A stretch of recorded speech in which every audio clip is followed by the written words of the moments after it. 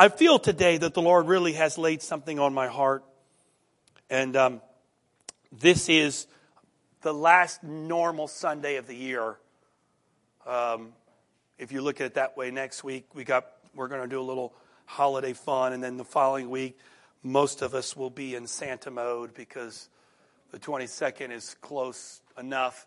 And then the week between Christmas and New Year's is always a zoned out week. And then we move into January.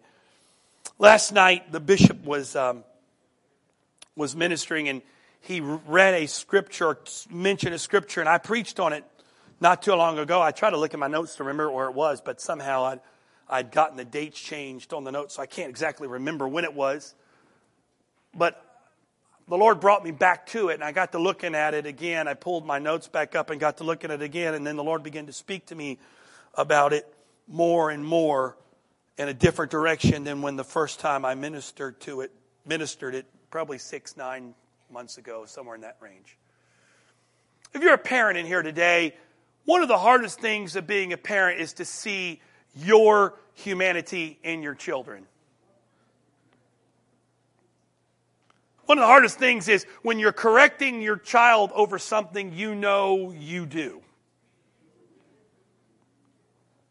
When you're telling them, you can't do that, you can't do this, and really what you're really doing is, you can't do it, but I do it, and I don't need to do it, and I'm not trying to get you to do it. And there's this hard thing to really look at. I'm doubly blessed because really 2 of my children are more like me than they are my wife. And so I get to see a lot of my humanity and frailties in 2 of my children. And a lot of things that sometimes drive me crazy. I can't really be mad at them because it's the same stuff that I do. And so it's a very humbling thing to see in your children the humanity that you really see in yourself. I've never read the book, but I know it's a very famous line. Charles Dickens' Tale of Two Cities starts off with the idea, it was the best of times, it was the worst of times.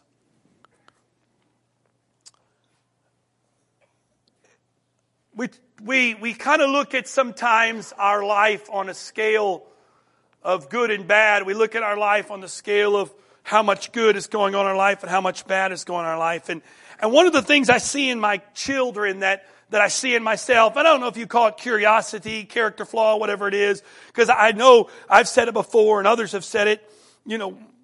If you really know God, you don't ask the question why, right? If you really trust Him, you stop asking the question why and you put it into His hands. And that's very difficult for me because I'm a why person. I know some of you aren't. Some of the people in here, you never ask the why. I pray that you would pray for people like me, that God would help us, because I'm very much a why person. And I can't really, I've prayed and given it to God, but my son and my oldest daughter, they're why people. You can't just say, go do this, because their attitude back to you is, why? And then we say, because I said so.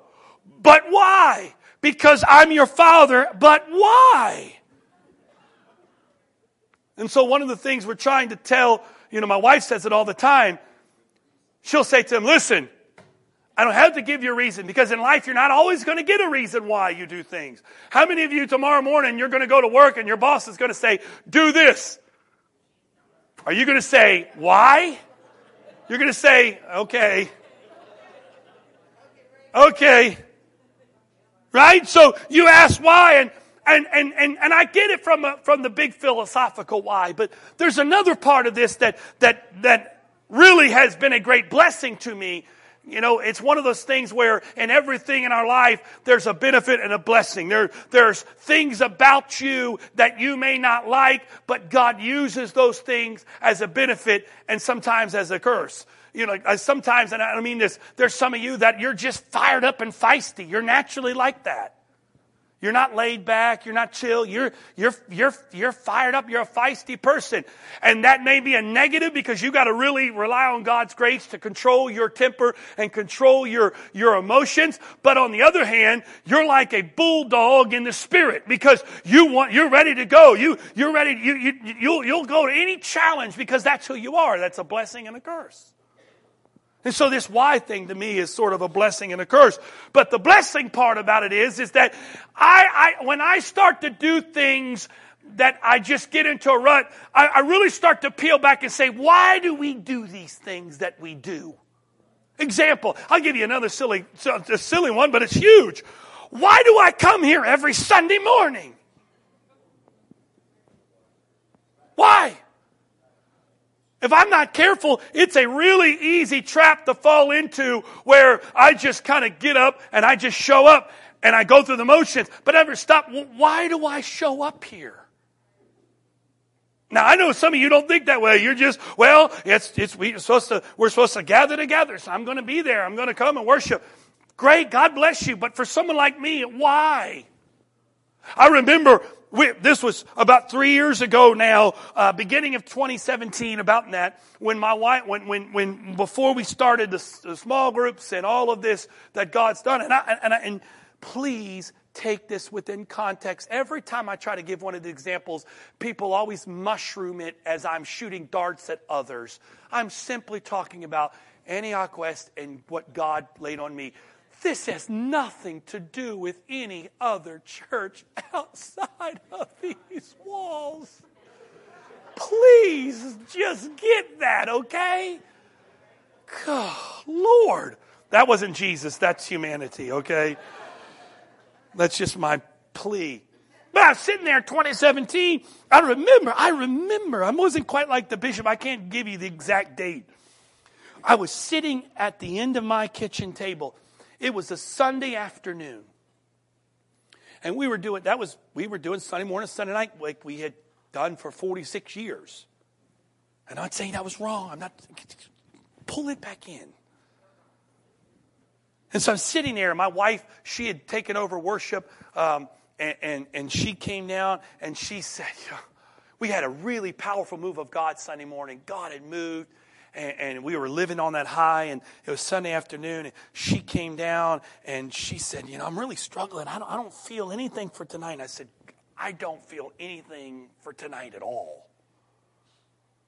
And I said to her, the biggest struggle I have is, what are we coming back tonight to accomplish? I know that's sacrilegious to ask that.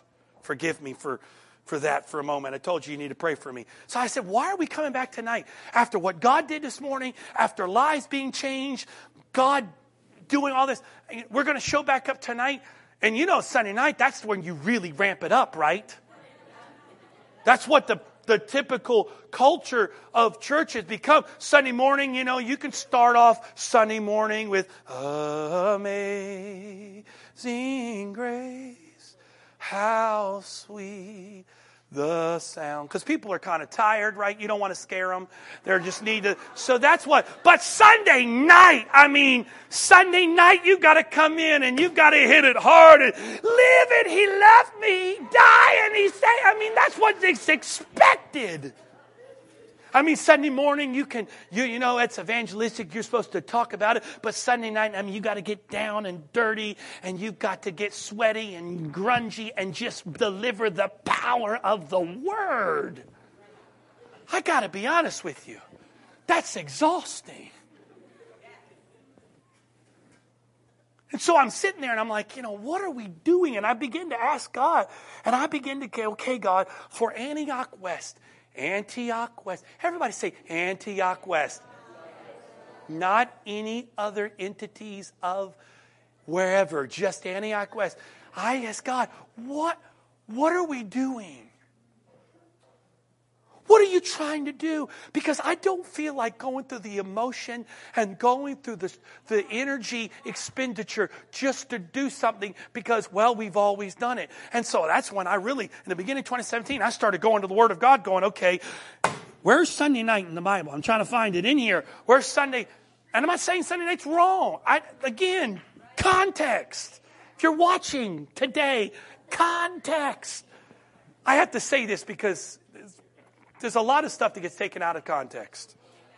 So I got to asking God, what are we doing here? And then God began to deal with me about some things. And then we started down this road. And next thing you know, we do small groups in the afternoons. And this is what God has brought us to. And this is where God's taking us. So I said all that to say, there's this inquisitive nature that I have that is a negative and a positive. And the inquisitive nature is that I really I study. Some study by sort of, you get that daily scripture, or you're a reader of content. You just read the Bible and something sticks out. I study by asking questions. That's how I've always studied. I don't know why. I want to know, why is this? What is this? What? And so I go digging through the Word of God to find the answer. And so there's several things here I want to read to you, scriptures, and then we're going to piece them all together through the help of the Lord and put them all together here. And that was just a quick foundation. Deuteronomy chapter 12, verse number 5. Deuteronomy 12, verse number 5 says this: "But you shall seek the place where the Lord your God chooses." You shall seek the place where your Lord God chooses. Out of all your tribes to put His name for His dwelling place, and there you shall go. There you shall take your burnt offerings, your sacrifices, your tithes, the heave offerings of your hand, your vowed offerings, your free will offerings, and the firstborn of your herds and flocks. Boy, there are so much stuff right there. Burnt offerings, sacrifices, tithes, heave offerings, your vowed offerings, your free will offerings. There's so much depth in that, but we're not going there today. Then skip with me, if you can, who's ever on the computer can help us out. 2 Samuel chapter 24, verse 18. Now get this, right? God said, I'm going to choose a place. God's going to choose a place. Actually, you know what? Don't go to, whoever on the computer, forgive me. Go first to Psalms 132. Psalms 132. Let's read verse 1 together. I don't have all of these. We're going to go to verse 5. We'll start at verse 1. Jehovah, remember for David all his affliction. Verse 2. How he swore unto Jehovah, and he vowed unto the mighty one of Jacob. Verse 3. Surely I will not come into this tabernacle of my house, nor go up to my bed. Verse 4. I will not give sleep to my eyes, or slumber to mine eyes. And this is the kicker. Verse 5. Until I find out a place for Jehovah. So we have this idea in Deuteronomy 12 that God is going to choose a place, and David has this desire to find a place. But here's the final one in 2 Samuel chapter 24, verse number 18, and the New King James reads this. And it came that day that David said to him, go up, erect an altar to the Lord on the threshing floor of Araunah the Jebusite. So David, according to the word of God, went up as the Lord commanded. Now that doesn't seem like it's that big of a deal, but there is a massive implication into that little sentence right there. And that's what I want to talk to you for just a few minutes about, is the fact that God chose a place for David to build an altar, for David to build a place of altar and sacrifice. He chose it to be on a threshing floor. Now we're going to take a step back further and look at something. This is where I preached on this, taught on this a while back. Matthew chapter 13, verse 24 says this. In another parable he went forth to them, saying, the kingdom of heaven is like a man who sowed good seed in his field. But while he slept, his enemy, everybody say the enemy. The enemy came and sowed tares among the wheat and went his way. But when the grain had sprouted and produced a crop, then the tares also appeared. So the servants of the owner came and said to him, Sir, did you not sow good seed in your field? How does it have tares? He said to them, an enemy has done this. The servant said to him, do you want us to then go and gather them up? But he said, no, lest while you gather up the tares, you'll also uproot the wheat with them. Then one of the most amazing parts of Scripture is verse 30. It says, let both grow together. Everybody say that with me. Let both grow together. But here's the point of this whole deal. Let both grow together until the harvest. And at the time of the harvest, I will say to the reapers, first gather together the tares and bind them in bundles to burn them, but gather the wheat into my barn. And then verse 36 is just kind of ironic to me. Verse 36 says, then Jesus sent the multitude away and went to the house, and the disciples came to him saying, explain to us the parable of the tares in the field. This is not where we're going today, but I love that because is that not human nature? What was in the field? More good seed than bad seed. There was more good than bad, but when the disciples want to know the answer, they say, tell us about the bad stuff. Isn't that us, right? I read this story. In fact, I remember telling it when I taught this. I heard this story from a pastor friend of mine. There was a lady in his town. It was a town in the South, and in the South, everybody knows everybody type thing. And so somehow they had gotten connected with this lady. She wasn't a believer. She never went to church. She had never been saved. She had nothing to do with God. But somehow her son had died, and they had asked. Somehow a friend of the family had mentioned it, and so the pastor went over to the house just to share in trying to comfort this family. And so he went over to the house and he walks in and the whole family's there and they're broken up. They lost their son and all of that. And the family was all gathered together. And this is the South, right? This is the Bible Belt. You think this would be acceptable. But he said, would you mind if I prayed for all of you? Just said a simple prayer. And he bowed his head. And all of a sudden, the mother came out of nowhere. No! Nobody's going to pray in this house. Nobody's going to pray to a God that would take my child. And he was just sort of taken aback by that. And so he left,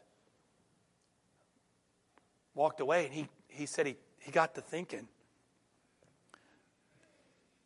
That's probably the first time that woman's thought about God in a long time. Where was God, the mention of God, when her son was healthy, was a baby boy, grew up, was healthy? Where was this God, you've given me this son, I thank you for that. But as soon as something negative happened, God got all the blame. Isn't that our world today? We get all the credit and God gets all the blame. If everything's going good in your life today, you're doing good. But the moment something goes wrong, what's the first thing you want to know? God, what are you doing in my life? Well, it gets thick and heavy quick. Whew, you just start talking like that, it gets thick. It's amazing to me that we want to know to God, why are you letting all this bad? But if it's good, we deserve it. We deserve it. And so it's amazing to me the disciples said, what about the story of the tares? But that's a rabbit trail. To backtrack on. There's some things interesting about this parable. I went into depth of it, and I'm not going to go into depth of it today because I want to take it into a different direction. The first thing that's amazing about this parable is that who sowed the tares?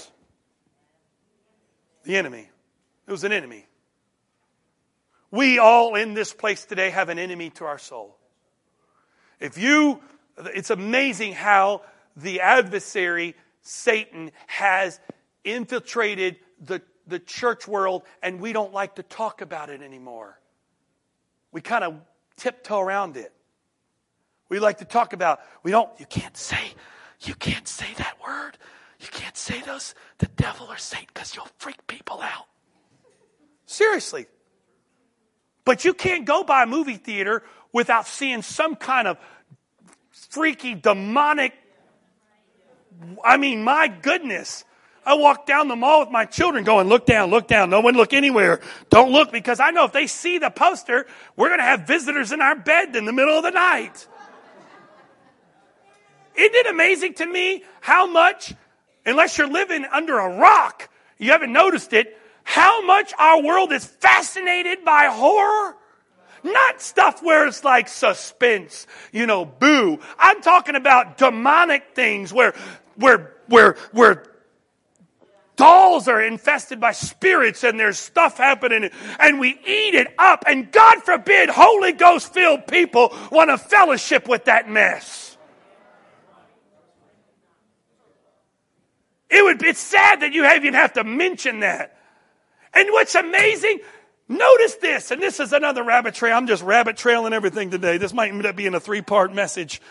But it's amazing to me, our world right now, one of the chronic things our world is dealing with is anxiety and fear. People are covered with anxiety and fear. People can't even leave their house because they're so... We were talking to Sister Whittington not too long ago. We were shooting the breeze, and I'll be trying to be discreet. But there was an acquaintance she knew of that this person can't even leave their house to go to the store to get groceries because they have so much anxiety. I'm not saying there's nothing wrong. I'm not making fun of that. I'm simply saying our world is feeding us fear and we're eating it and we're wondering why we're all afraid. Come on, back in the 70s, Jaws was considered a scary movie. Now Jaws like, Jaws really? A mechanical shark really? Come on. It's not even scary anymore. But I mean, you got all this stuff now where it's one after another, and you go to the movie theater, and probably at least half the movies have some kind of demonic tone to it, and we're being inundated by this, and inundated by it, and inundated by it, and inundated by it. But the church world, we can't say that. You can't say Satan. You can't say the devil, because people are going to get freaked out when you start talking about that. Because, we can't talk about spirits in the church because people can't handle that. And we got spirits flying all around us, and we got spirits on every poster and billboard, and the world can talk about it, but the church can't talk about it. Can I tell you something? The devil's real. The demonic powers that are fighting the church are real. They're not made up. It's not a fairy tale. It's not some Harry Potter mystery. It's real. But the blood of Jesus and the name that's above every name gives you and I the power. We wrestle not against flesh and blood, but against principalities and powers. It's real. It's real. And if the church is just going to hibernate and put our head in the sand and pretend it's not because we don't want to offend the world, guess what? The world is running circles around us. Who else to stand up and say, greater is he that is in me than he that is in the world? So the enemy sowed the tares. Who? The enemy. You've got an enemy today. If you think you're the one, can I be honest with you? You haven't figured this out like you think. We're so brilliant to think that we've somehow come up with the hack of all hacks. Can I be honest with you? After 6,000 years of human history on this earth where the devil has wreaked havoc, you haven't been the first one to crack the code. And if you think somehow you've got a peace treaty with the adversary, I won't mess with you if you won't mess with me. Unfortunately, honey, when you went down in that water and you got the name of Jesus called on you, you became a target whether or not you wanted it or not. And unfortunately, you can't go back and unbaptize yourself. So you got to get cracking because you got to realize now you've been called by the name that's above every name. It's truth unless, it's still truth. So I know some of you think you got this deal worked out, right? I'm not going to mess with you. You're not going to mess with me. We're going to be chill about it. You are a fool.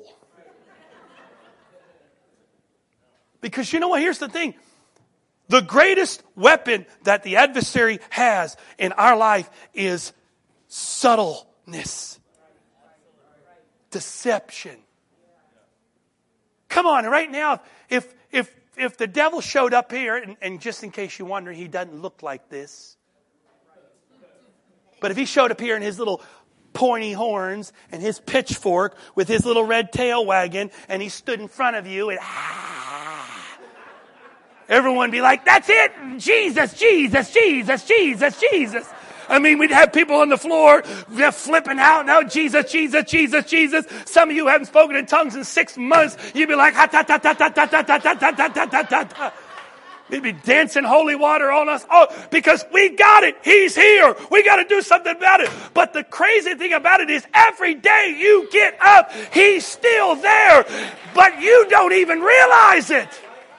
Because He's so subtle. He's crafty. He just eases in here. He throws a little bit there. He throws a little bit there. He throws some stuff there. And, we're just going along going, oh, it's just stuff, it's not a big deal. It's just, it's not he's just reeling it in, reeling it in, reeling it in, reeling it in. Reeling it in. And so guess what? We're so naive that the world is just feeding us with all this stuff. We don't even realize it. I'm here today. I'm not on some kind of campaign against Hollywood and all that jazz. I'm not. I watch movies. I watch TVs. I'm not against that. It's not what I'm. Don't jump to a conclusion that, oh, here he goes. He's going to get on a soapbox against my movies and my TV shows. That's between you and Jesus. I'm not going to sit there and watch what you watch every day and say, that's good, that's bad. If you don't have a Holy Ghost meter in you that says, I don't think this is something I should be sitting down and watching, then you need more of Jesus than I can give you. If you think that we're going to hand out a list when you leave here, here's all the movies you should watch, and here's all the movies you shouldn't watch. Here's all the TV shows that are acceptable for us as believers to watch. You are retarded. Excuse me. Forgive me for saying that. You are in need of help. Apologize. That's a bad habit. I mean that sincerely. Sorry. That's a bad habit from years ago. So I apologize. I have inadvertently hurt people by saying it that way, and I apologize for using that word. You're in need of Jesus. Because ultimately, can I be honest with you? If you seriously think you can sit down and ingest everything this world has to offer and it not affect you, we blame, how could Eve be so foolish to get that fruit from that serpent? He's still doing it today. And we're just eating apples, like making applesauce. We don't even care. We're just eating it. Who sowed the tares? The adversaries. Who's sowing tares in your life today? Adversary. You've got character issues, you've got stuff going on. Yeah, but the enemy is sowing seeds in your life today, right now. He's sowing it in your life today. But you know what he said? Who sowed the tares? The enemy. So they come to him and say, we got a problem. Didn't you sow good seed? Yeah. Where's the bad coming from? The enemy. Then they did what we all expected to be the logical answer to the whole thing, and that was this. Should we take them out? Isn't that our first reaction? Everything that goes bad in our life? I know that's my first reaction. I said it last week. By nature, I'm a fixer. That's what I do. I'm a fixer. That's a great thing and a very bad thing. Because sometimes I fix what God tells me not to mess with.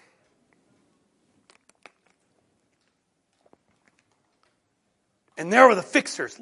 We got to do something with all this stuff that's growing in the field. And he says to them, wait a minute. Don't let them grow together. How many of you prayed for something you thought was a tear in your life and God said, not messing with? God, I got to get this out of my life. I can't go through this anymore. I've had enough. Get this tear out of my life, and nothing. Let them grow together. Because he said this. He said, if you mess with the tear, you might destroy the wheat. Because there's some tares that look like wheat, and there's some wheat that look like tares. And sometimes if you just start yanking, you might inadvertently pull out something that has value, thinking it has no value. How many things in your life you thought at the time had no value that was a tear, that in the end came out like beautiful wheat in your life? He said, let them grow together. Now here's the point. And I kind of stopped here last time. Last time was sort of the prequel. Because really what we talked about last time is there's some things in our life that God allows to grow together. There's things in our life that God lets stay in there. They grow together because there's value in our life. But there's some other things in there and the enemy's put in there. But God, in His desire to keep the good stuff growing, He doesn't just come wreaking havoc in our life. Because yes, are there things about you and I that need to change? Yes. But there's sometimes God leaves it like that because His purpose is greater. And we kind of left it at this. But here's the kicker. And when Bishop Wright read this last night, these words just sort of went off my phone as I read the scripture along when he was reading. Is that later on it says, let them grow together. Let's go back in Matthew 13, verse 30. Matthew 13, verse 30. This is where we stopped last time. And last time we stopped with, let them both grow together. Until the harvest jumped out. Wait a minute. He's not saying, I'm going to leave the bad and good in you forever because I'm cool with leaving junk in you. I'm going to leave it until the time comes of the harvest, and I'm going to take it out together. Now, I know there's a lot of people that have interpreted this scripture, and there's some interpretation you could use of this, talking about the rapture and the church and on the judgment and tearing and the wheat and chaff. I get all that, but let's take that context out of it. Let's just talk about you and I today for a moment. Brother Trombley, a while back, him and I were talking, and we were discussing things. This was several years ago. Him and I would get together, and we would bounce things off, and he'd be studying something, and he'd share it with me, and he'd get me stirred up, and I'd dig through some stuff, and I'd share it. So we'd go back and forth, and I don't know how many years ago he studied this, but it's been a while we discussed this, and I've talked about it several times. Western thinking is a very linear thinking. We've talked about this before. Westerners, we think very linearly. So point A to point B, let's walk in a straight line. That's how we think. And unfortunately, we take that same mentality in with God. Right? I'm here and I'm going to pass this test. And I'm going on to this test and I'm progressing. And it's very hard for us sometimes to grasp the why when we feel like we're repeating things that we've already been through. You've been living for God for more than about probably a year. There's some things you'll find that start repeating very often. And you're like, wait a minute, I thought I dealt with this. You know, you have a moment where you feel like God heals you. Thank you for healing me. Oh, I feel so whole. And then 2 years down the road, some stuff starts bubbling back up in you. You're like, I thought I was healed. No, you got that layer healed. Now it's time for the next layer to heal. And then you deal with one offense. You're like, I'm not offended with anybody. I've forgiven everybody. And then like 3 years later, God starts bringing some stuff up and you have to forgive another layer. You know, you have these things. And so it's very hard for us when we think linearly to ever accept the fact what God's doing because we're always feeling like I'm never making progress. And I ask everybody in this room right now, do you feel like you're where you're supposed to be in God? Most of us would say, I'm not even close to where I thought I would be in God. You know, when you come to God and you get in a relationship with Him, you have visions of grandeur that, 10 years down the road, I'm going to be walking with angels on a daily basis. I'm going to be eating my food in just the aura of His Shekinah glory. And then 10 years down the road, you're walking with God and you just look in the mirror every once in a while and you just get nauseous at the looking of this human back at you with so much frailty and so much stuff, junk in you. And you go, see, I'm not where God wanted me to be in 10 years. And you know what? You're exactly where God wanted you to be in 10 years. Because almost most of us in here today feel like failures because we thought by now we would be past this or past that, or we would learn this before, we would be better at this, we would be able to do this. I mean, why are we walking in hospitals waving our hand and people are getting out of the beds? Come on, by now, I mean, I've been living for God I've had the Holy Ghost now for 34 years. I should be able to walk into hospitals in the cancer ward and just go, Jesus, Jesus, Jesus, Jesus, Jesus, Jesus, Jesus, Jesus. And people are like, oh, healed. It fell off. Woo! And people just following behind me going, Jesus, Jesus, Jesus. And then just shutting down Anne Arundel, shutting down Baltimore, Washington, shutting down Johns Hopkins because the healer is in the house. I thought that would kind of be. And then at 34 years of living for God and living with the Spirit of God in me, I'm looking at some stuff going, really, this stuff has been in me for that long? What are you doing? Why have you let this stuff grow with the wheat this long? Because I'm linear thinking. But Brother Trombley was talking about, and he shared this with you, and maybe one day to get a chance to really teach it again in depth. But biblical thinking, especially Hebraic thinking, is very circular. Not necessarily just going around and around, but it's, if you look at it as a coil, every time you go around, you're kind of getting into a higher position. And biblically, the biblical world, even through the time of Jesus, the biblical world was shaped by the agricultural calendar. Agriculture was everything. If you couldn't eat, you couldn't survive. Armies and kingdoms were built on the power of agriculture. If you couldn't feed an army, you could not conquer. And so agriculture was it.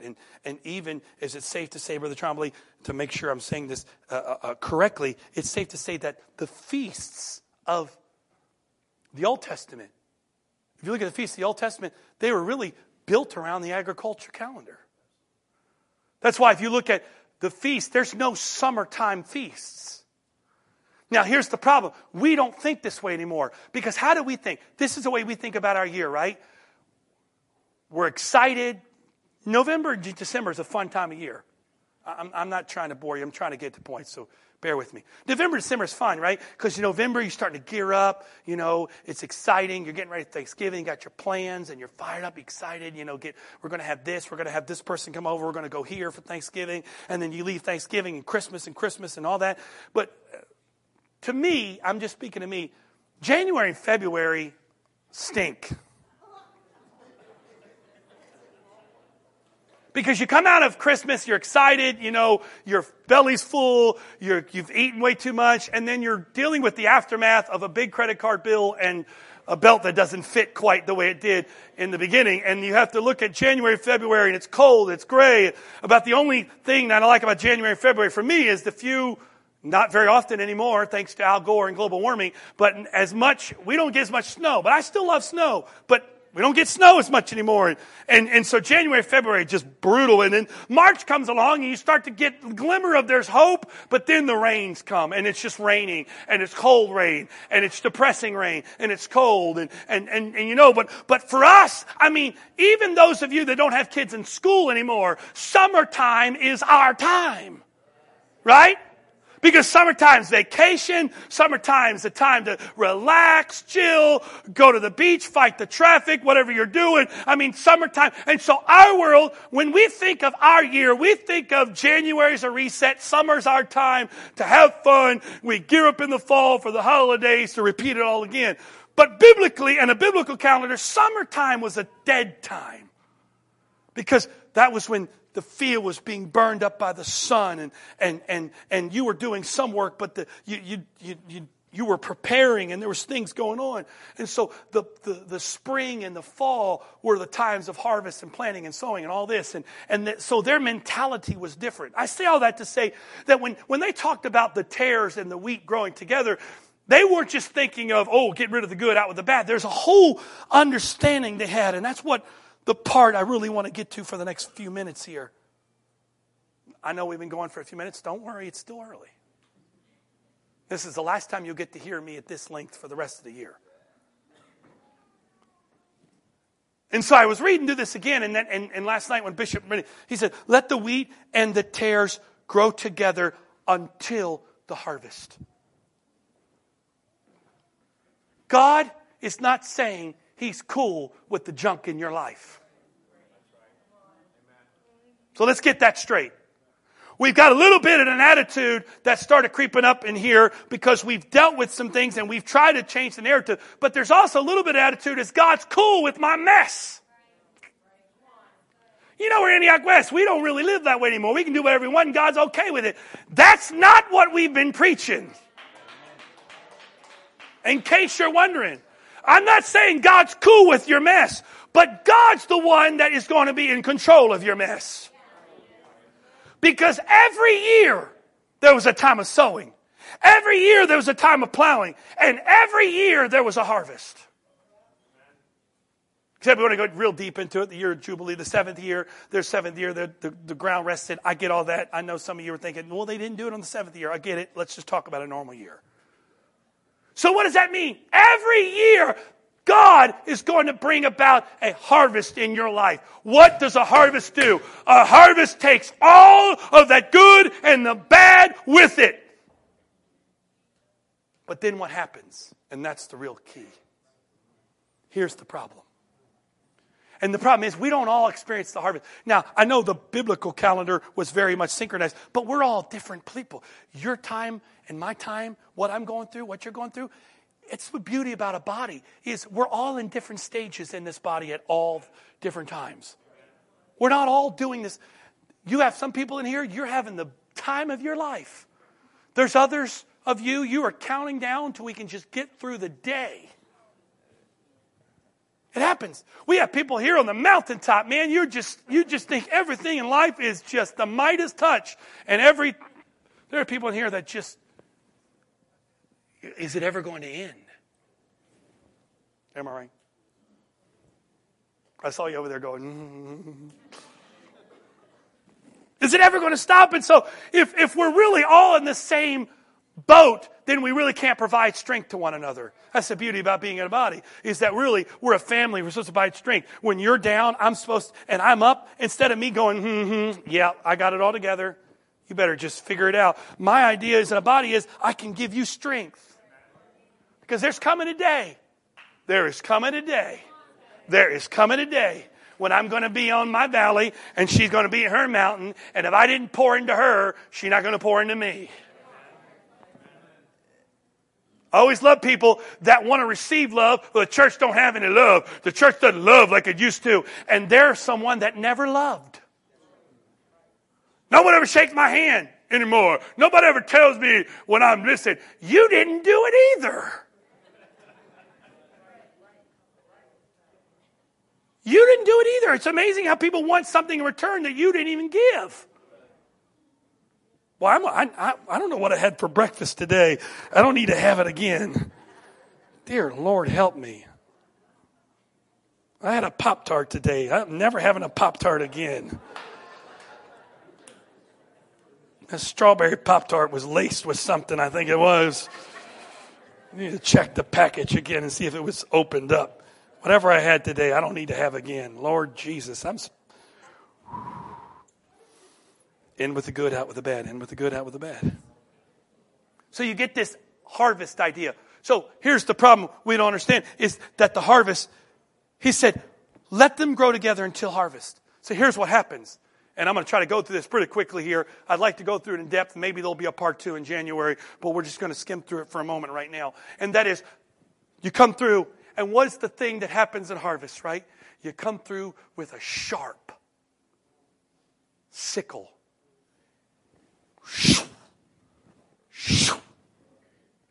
Things begin to be cut. Things begin to be up. Just hecticness begins to arrive in your life. And in that process, there are some obvious things. Look, we all right now, there's some obvious things that we can see. You know, this is a tear in our life. It's obvious. You don't need some kind of Bible lesson to tell you that there's some tears in your life. You know what they are.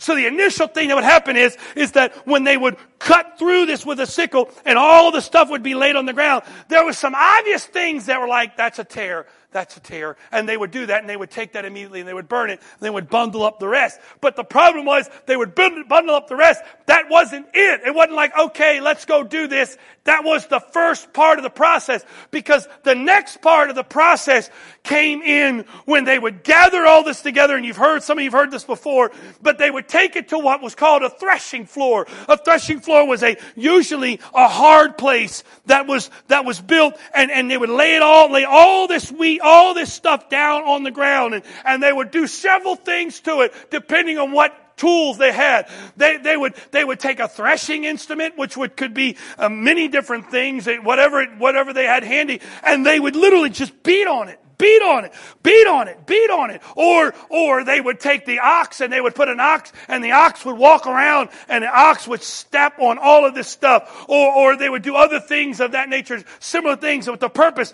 that if they didn't have anything, they'd use their feet. If they didn't have anything else, they would just do their feet and they would walk around and they would do this. And the purpose of it is they were trying to break up the stuff that was on the floor. We celebrate the harvest. Woo! It's time for harvest. But we don't know that the harvest is really the beginning of the process. And so they would do this. And it's not fun because you know what? When you're on the threshing floor, you feel like no matter what's going on in your life, you can't catch a break. Anybody feel that way? You got one problem and the next problem and you're like, man, God, get off me. I can't even catch my breath. I need a break. Guess where you are when that's happening?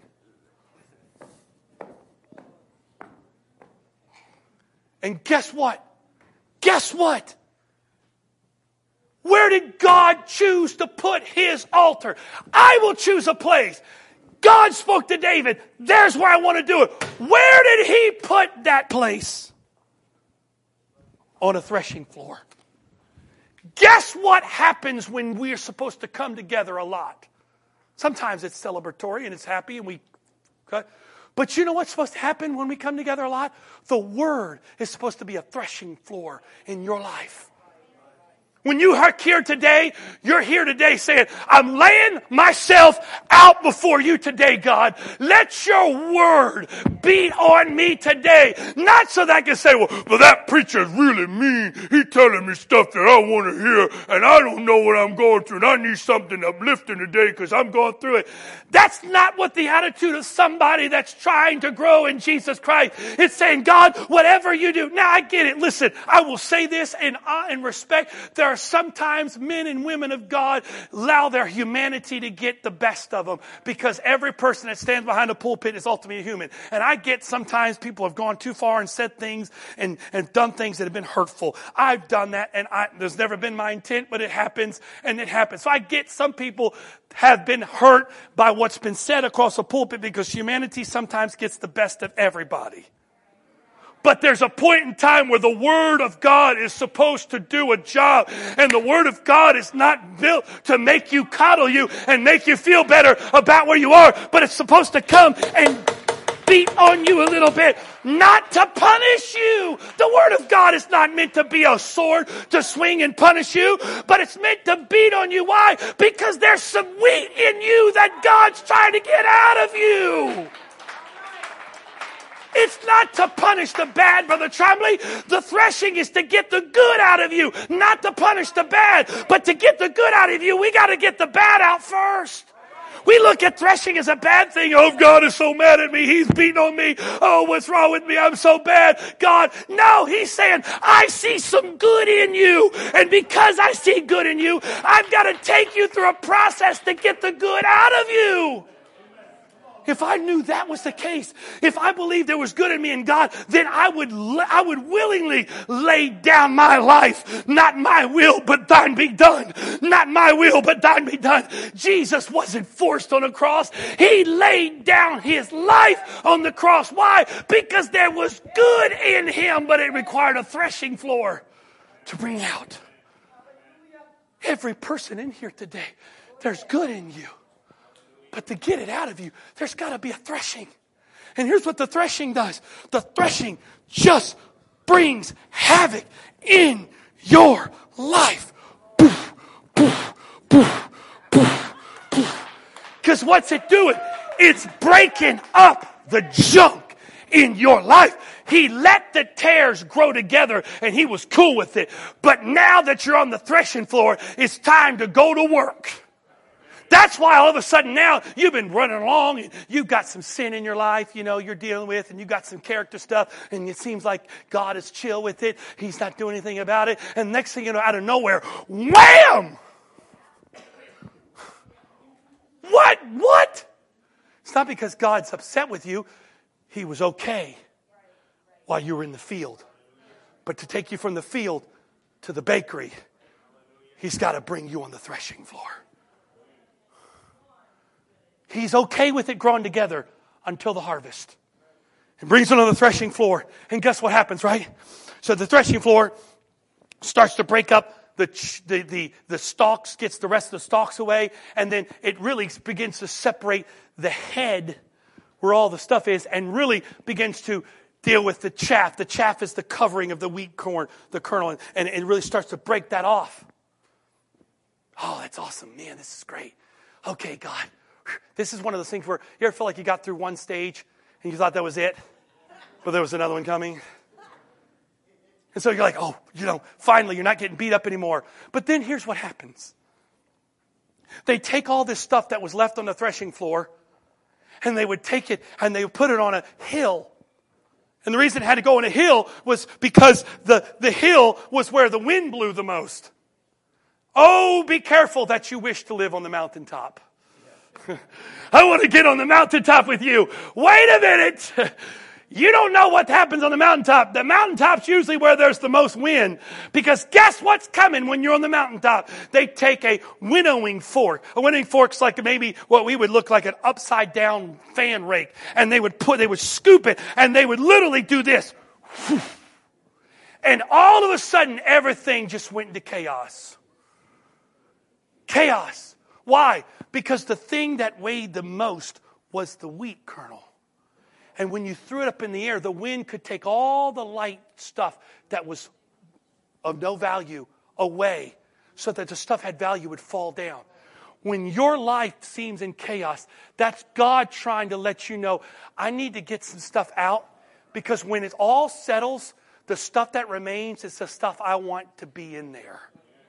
I've watched people go through trials and, man, their world goes into complete chaos. But when they come out of it, their value and who they see and what they believe. How many times does you go through the death of somebody and you haven't told anybody you love them forever, but you lose a loved one, you just call somebody, he just want to let you know, hey, I love you. Why? Because when all that stuff gets thrown up in the air, the things of value. And some of you got off the threshing floor, but now your life's in chaos.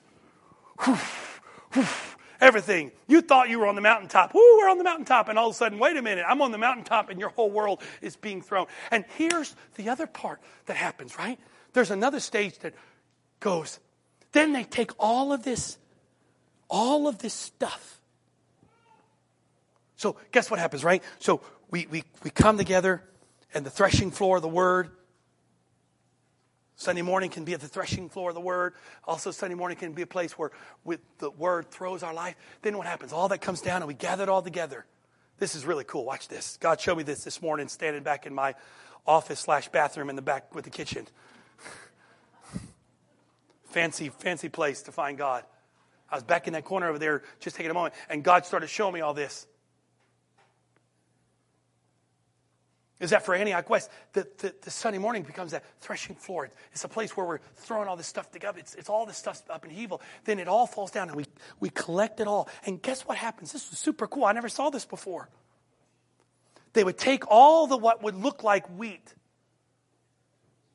and they would gather it together. And they would take it back to their house. And they would put it on this sifting table, whatever they had, maybe sometimes on the ground, depending on what tools are available. And the wife, the mother dimension of the house, would gather the kids around. Because there were some tares that looked really close to wheat, and the only way to get rid of them was to go and pick them out by hand. And it took a mother dimension of patience to sit on that floor with her kids and pick out, there's a tear, there's a tear, there's a tear, there's a tear, there's a tear. Guess what happens when we're supposed to go to small group? The mother dimension of the church steps in, and we can go and put all the stuff that God's doing on Sunday morning on the sifting table, and God can start to say, okay, let's pick some stuff out that we need to get out so we can get to the fullness of the wheat that's there. Because here's what happens. One of the most common tares is the darnel. D-A-R-N-E-L. It's the most troubling of all the tares. And unfortunately, not all the time could you tell through this process, not all the time did you get this taken care of. And here's the problem, right? The church world has gotten to the point, what's the big deal? Let's just deal with it together. Here's what happens.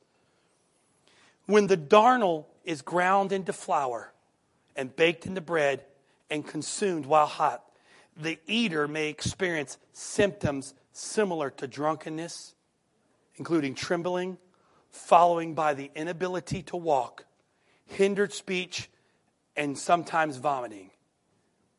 In addition, the darnel is commonly infected by a fungus, which can cause hallucinations when consumed in small doses, but in large doses can do heavy damage to the central nervous system.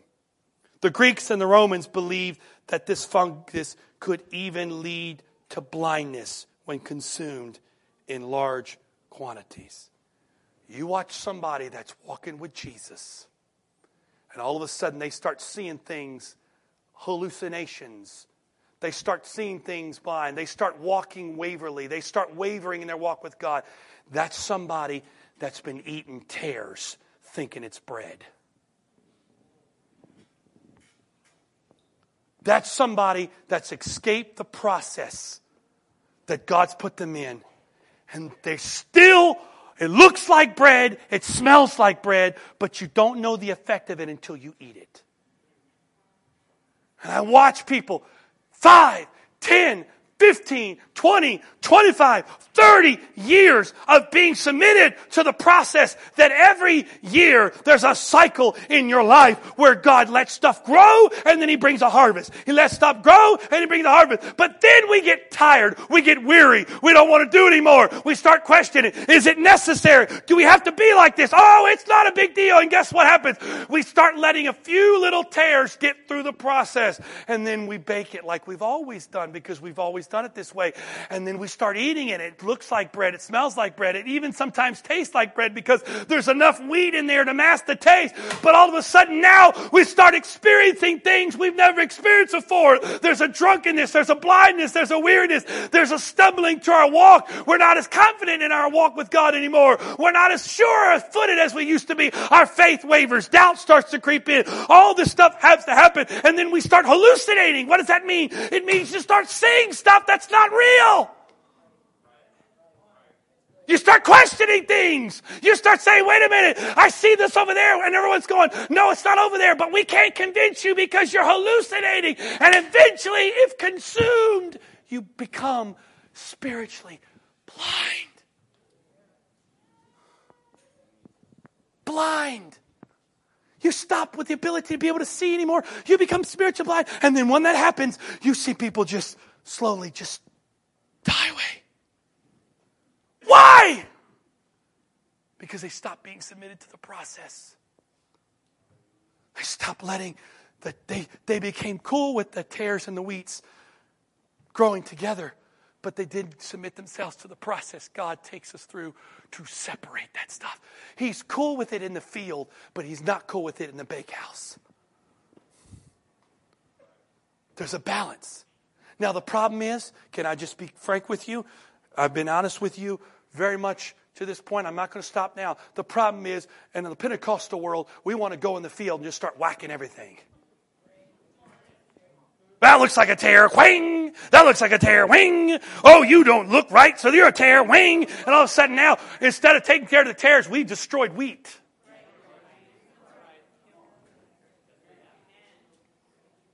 We have. And that's been, I've watched it happen. I've experienced it. I've gone all over the country. I've seen it. This is not a critique. It's just an observation of experience. People just like to start whacking away because, yeah, are there tares? Sure. But let them grow together. That's why in Antioch West, we're going to have some bad apples and it's okay. So if you're going to judge us today by some tares, then you don't know the Word of God, because we're going to love everybody the same, wheat or tare. But there is a process where God finally says, hey, I'm cool with it growing in the field, but if you're going to go from the field to the bakehouse, you're going to have to go through my process. And if you bypass that process, you're going to end up getting darnel instead of wheat. So can we get one thing? Can we get one thing straight? God's cool with the wheat and the tares in your life in the field. But every year there's coming a harvest where God's going to say, okay, it's time for us to just reset everything. It's going to be, how many of you have ever been through a year where you didn't have a trial? It's amazing. I said it last night, and the bishop kind of came behind me and corrected me.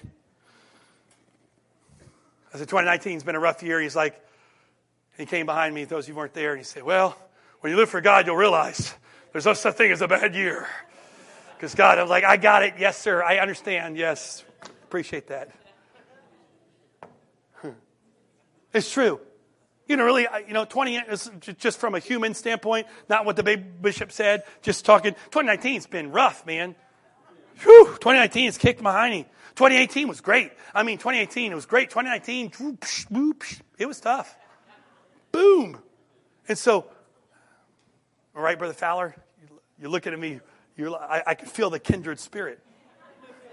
2019 kicked my hiney. But then I got to stopping and wait a minute.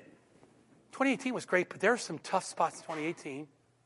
2017 was, 2017 had some, 2015, 2014, 2013, wait a minute.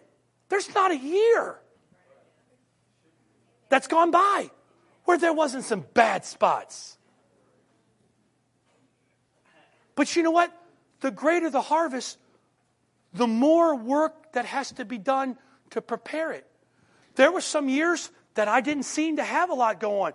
But I got to be honest, it wasn't such a great harvest. So what I'm believing, say what you want, 2020. I don't know how for you, you're going to just let me have my own faith. Don't shoot me down. 2020 is going to be spectacular. Because you know why? I've been on the threshing floor for a while. I've been in the winnowing hill for a while. I've been beaten up for a while. But that's because there's some wheat in me that God says, now it's time to harvest and make some bread out of it. And he said, bread, this is my body. When he said, bread, this is my body, he said, there is some things in this process that you're going to go through. Why? Not because I'm punishing you, because I'm promoting you.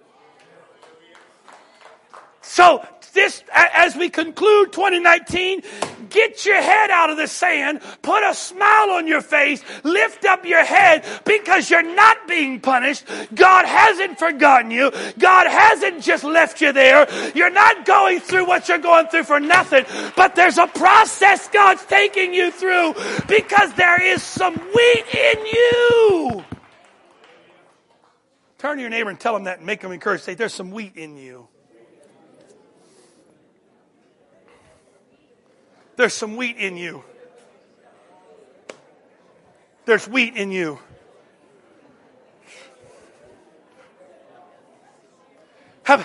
Let's just do a quick survey real quick. I want to show you something. Now, I won't ask anybody, just for the sake of your own safety and your protection, so you can get out of here in one piece. I won't ask anybody who's not going through anything to raise their hand, because we'll just all have to pray through over you. So if you're not going through anything, just don't raise your hand. We won't count. So we won't know who raised their hand. How many of you right now feel like life is beating on you, the threshing floor? Not everybody can raise their hand, but you just feel like you're just being pounded on, right? God, okay, there's some. How many of you feel like your life, the best way to describe your life is just, your life's just in chaos. It's just, everything seems to be up in the air. Anybody? Anybody got that? Just feel like nothing's settled. Nothing seems to be, you're not sure about anything right now. Look, I'm just going to we went through a stage where we're just getting beat on and just hammer. And then got through that. Guess what? Right now, my wife and I, nothing's settled. We don't know where we're going to live. We don't know what we're doing. Have no clue. If you ask us right now, where are you going to live? No idea. Well, people ask it. Oh, you moved? Yeah, where are you moving to? No idea. Where? No idea. What area? No idea. What are you looking for? No idea. Our poor, wonderful real estate agent, Jen Nielsen's mom, she is so sweet and so awesome. And she asks us all the time, so where are you guys, where can I help you look? We have no idea. Start from the Eastern Shore to Western Maryland, from Pennsylvania to Virginia. There's your swath. Anywhere in there. That's literally. It's all being up. So, and then how many of you feel like right now, there's this process going where God's just sort of pain. He's just picking things out. Just little stuff like you just feel like, maybe the best way to say it, you feel like you're being picked on or just things. Anybody feel that way? Yeah, there's a few, yes. Thank you for your honesty, Sister Brian. I appreciate that. What does that mean? That means there's a harvest happening in Antioch West. There's a harvest, and that there's different stages of this. There's different places of this. Why? Because God is going to produce something in this body. But if we ever bypass the process, we won't see what we're trying to see because there's a process. Would you stand today?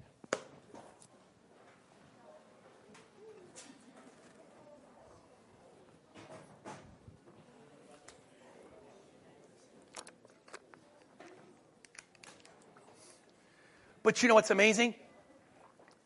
There's a point in time when the harvest is so big that all these processes take place on a simultaneous conveyor belt, because you have some that are being treaded upon, some that are being winnowed, some that are being sifted, all at the same time out of the same harvest, because the harvest is so abundant. So the time you feel like you got all that stuff in your life is not the time to get depressed. It's actually time to celebrate, because that means something big is brewing in your spirit. Father, I thank you for your grace and your mercy. The Lord, you said that we are transformed by the way we think. That by changing the way we think, we can be transformed to be able to prove what is that good and that perfect and acceptable will of God. Lord, this was not from me. You gave it to me. I've delivered it to the best of my ability today, because I believe, Lord, with all my heart and spirit, that you're trying to help someone see what you're doing in their life, so that instead of resisting it, we can accept it. Instead of fighting you, we can lay down our life daily and say, God, let your will be done. Because, God, I know there's wheat in all of us. But I pray today, God, that you would give us the grace to withstand the process. For those that are on the threshing floor, God, give us the grace to withstand the beating. Those of us on the winnowing hill, God, give us the grace to be able to withstand our lives in chaos. Those of us that are being sifted, give us the patience to withstand the process. And those of us that have a field full of wheat and tares, give us the grace to be able to accept the process when you're ready to harvest what's in us. I speak all these things today. Lord, I thank you for every mountain and valley of 2019. I thank you for every trial and test of 2019. I thank you for every good day and every bad day of 2019. And God, in advance for 2020, God, I thank you for the good days and bad days of 2020. Not that I believe you for a perfect year, but God, I believe you for a year of process as you continue to shape and make us into what you've called us to be. I pray all this, speak all this in the name of Jesus. Can we just lift our hands one more time and let's just give God thanks today for his grace in our life. Father, we thank you. We love you today. Praise God. Praise God.